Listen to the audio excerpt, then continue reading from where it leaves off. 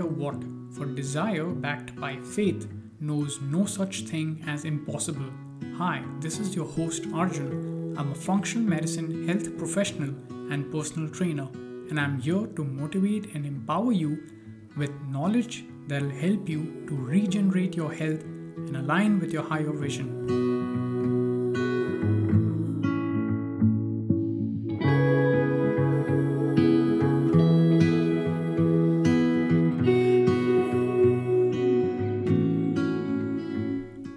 Welcome to the part 2 of managing the master mineral magnesium. If you haven't listened to the previous episode, I'd encourage you to listen to it as well. I had mentioned that there would be 2 parts, but it so happens that the information that I'd like to share with you all is more than I had expected it to be. So I have created a 3rd part, which I have already published with this episode. My effort is always to keep the episodes under 15 minutes, at least the ones that are dense with information, since I understand that it might be inconvenient to have a lot of information and long podcast episodes. So in this episode, the part 2 of managing the master mineral magnesium, I'll be only be talking about how to avoid magnesium depletion. And the remaining topics, magnesium-rich foods, different forms of magnesium, and understanding RBC, serum, and urinary magnesium levels, you'll find these in episode number 3, which has already been published. I'm sorry for doing this, but I really wanted to address the topic of magnesium depletion thoroughly. After all, functional medicine is about addressing the root cause, and it makes no sense in supplementing or trying to meet the nutrient requirements of the body if the factors that have actually caused the deficiency are not addressed. No matter what you do, you'll find yourself back to where you started. So I want you to not just become healthy, but stay healthy. Let's begin. The first step in managing magnesium levels, or actually anything I'd say, specifically in regards with well managing your health, is to first eliminate the factors that are actually causing the problem in the first place, rather than jumping onto managing its outcome. Basically, the problem or symptoms itself. For sure, managing the outcome is a good temporary fix that will arrest the progression of the problem or symptoms and slow it down, but that won't really cause it to stop. And that's how functional medicine actually works. With that, let's get started with the factors that are actually causing the deficiency in the first place. First and foremost, due to modern agricultural practices, we are facing a problem of topsoil erosion globally. What that means is, soil is where minerals are present, which is absorbed by the plants and trees. And with the problem of topsoil erosion that is faced today, along with heavy use of chemicals and pesticides, there is a major depletion of magnesium and other minerals in our foods. And I really wouldn't say that there's nothing we can do about it. Actually, there are a few things that we can do that'll help. Remember, at the end of the day, an ocean is made up of drops of water. So don't underestimate your role in the society, in this world. You matter and you are important. First of all, I'd encourage you to look up regenerative farming. There's also a nice documentary that I watched, Kiss the Ground. I'd encourage you to watch it, if and when you have the time, and spread the word. I'll be posting the link to that documentary in the show notes. Secondly, buy local and organic, preferably from a farmer's market if there's one near you. Pesticide-laden, genetically engineered veggies and fruits that are big and shiny, perfect looking, doesn't mean anything. They aren't high in nutrients. They might be even lower. So you've got to opt for the local, organically grown fruits and veggies, which are low in pesticides and even way smaller than the conventional ones, but packed with the same or even somewhat higher amounts of nutrients. Best of all, if you have the time and resources, you can grow your own food in the backyard. Some of my friends do that, and the tomatoes, cucumbers, and some other vegetables and fruits that I got from them were seriously out of the world. Delicious, naturally sweet and flavorful. And lastly, method of cooking.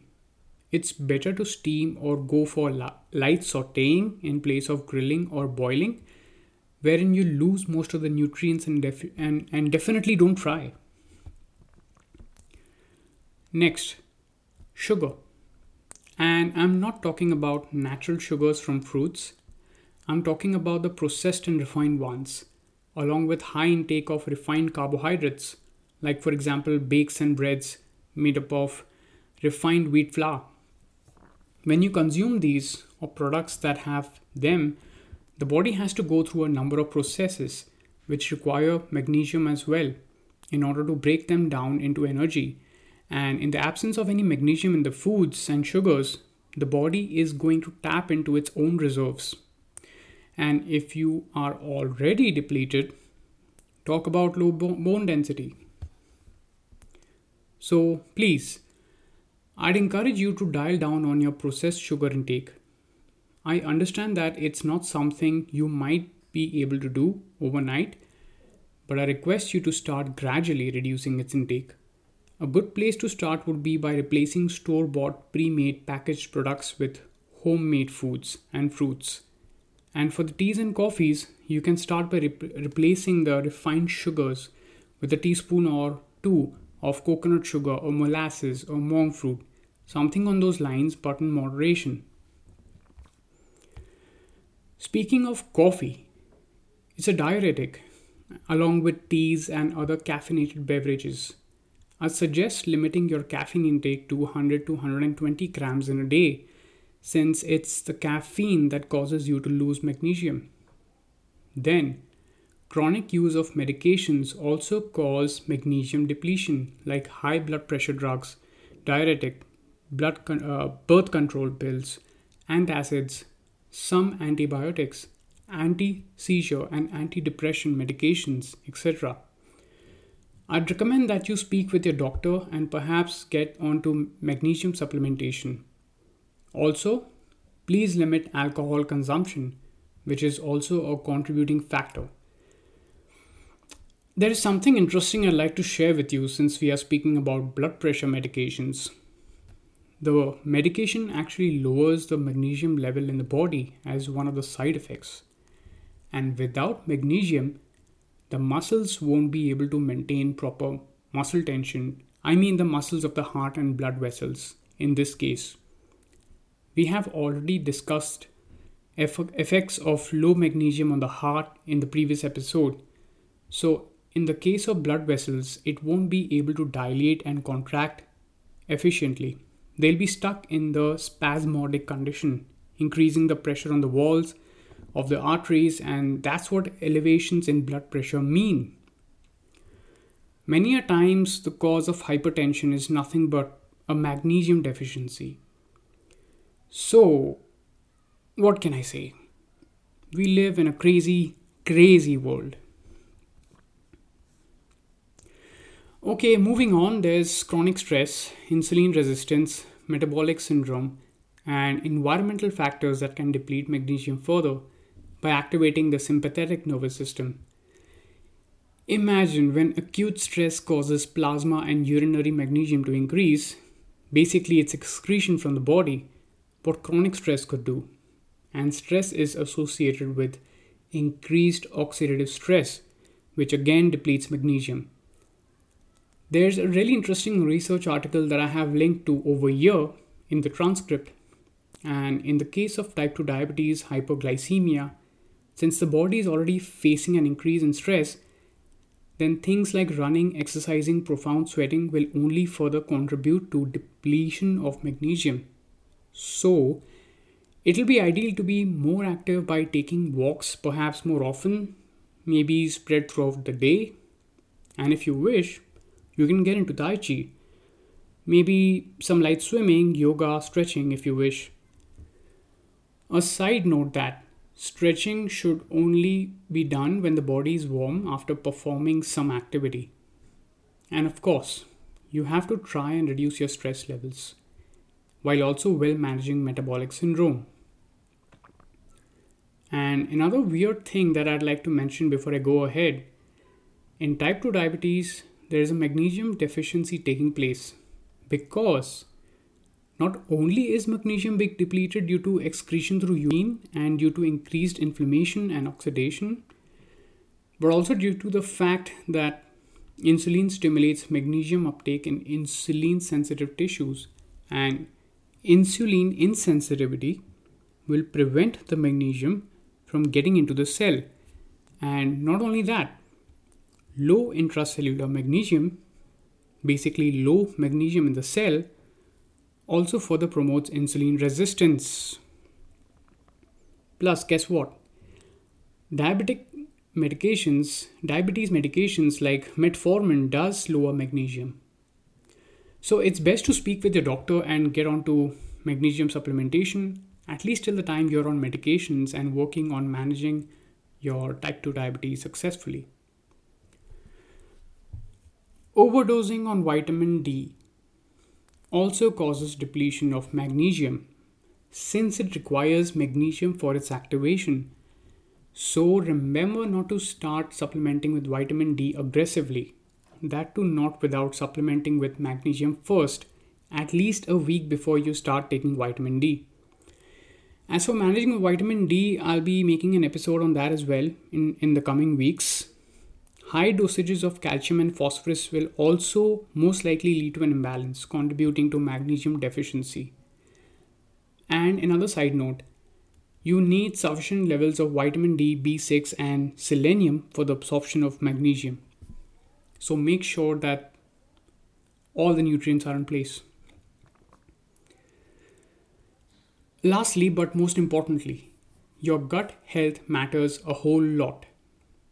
In the presence of conditions such as celiac disease, gastritis, basically inflammation in the gut, ulcerative colitis, etc., magnesium absorption is bound to suffer. Just like if the doors of the train are dysfunctional, how many people do you suppose would be able to get into the train? Not many, of course. Our gut lining has to be healthy for any nutrient absorption to appropriately take place, not just magnesium. And so does our stomach acid need to be sufficient, because stomach acid is needed to absorb important nutrients apart from magnesium, like iron, B12, calcium and zinc. Without the proper breakdown or absorption of nutrients, we end up obtaining less nutrition from the foods already. Plus, imagine if the intestinal lining is also not healthy. That's a double whammy right there. So, a healthy gut is very, very important. I would also like to mention about PPIs, proton pump inhibitors, which are commonly prescribed for treatment of peptic ulcer, gastritis, esophagitis and gastroesophageal reflux. Cause a rapid depletion of magnesium as a side effect when used chronically, especially since it also suppresses stomach acid. And with that, we have reached the end of this episode. Part 3 is ready and published, so feel free to listen to it now or later or tomorrow or whenever you'd like. I thank you all for being such loyal listeners. Have a nice day or evening. See you in part 3. If you'd like to keep in touch, subscribe to the newsletter. For more personalized support, you can start by scheduling a free call with me. If you find what I do helpful, you can support the show by becoming a patron. All links can be found below in the show notes. Until next time, stay healthy, stay happy.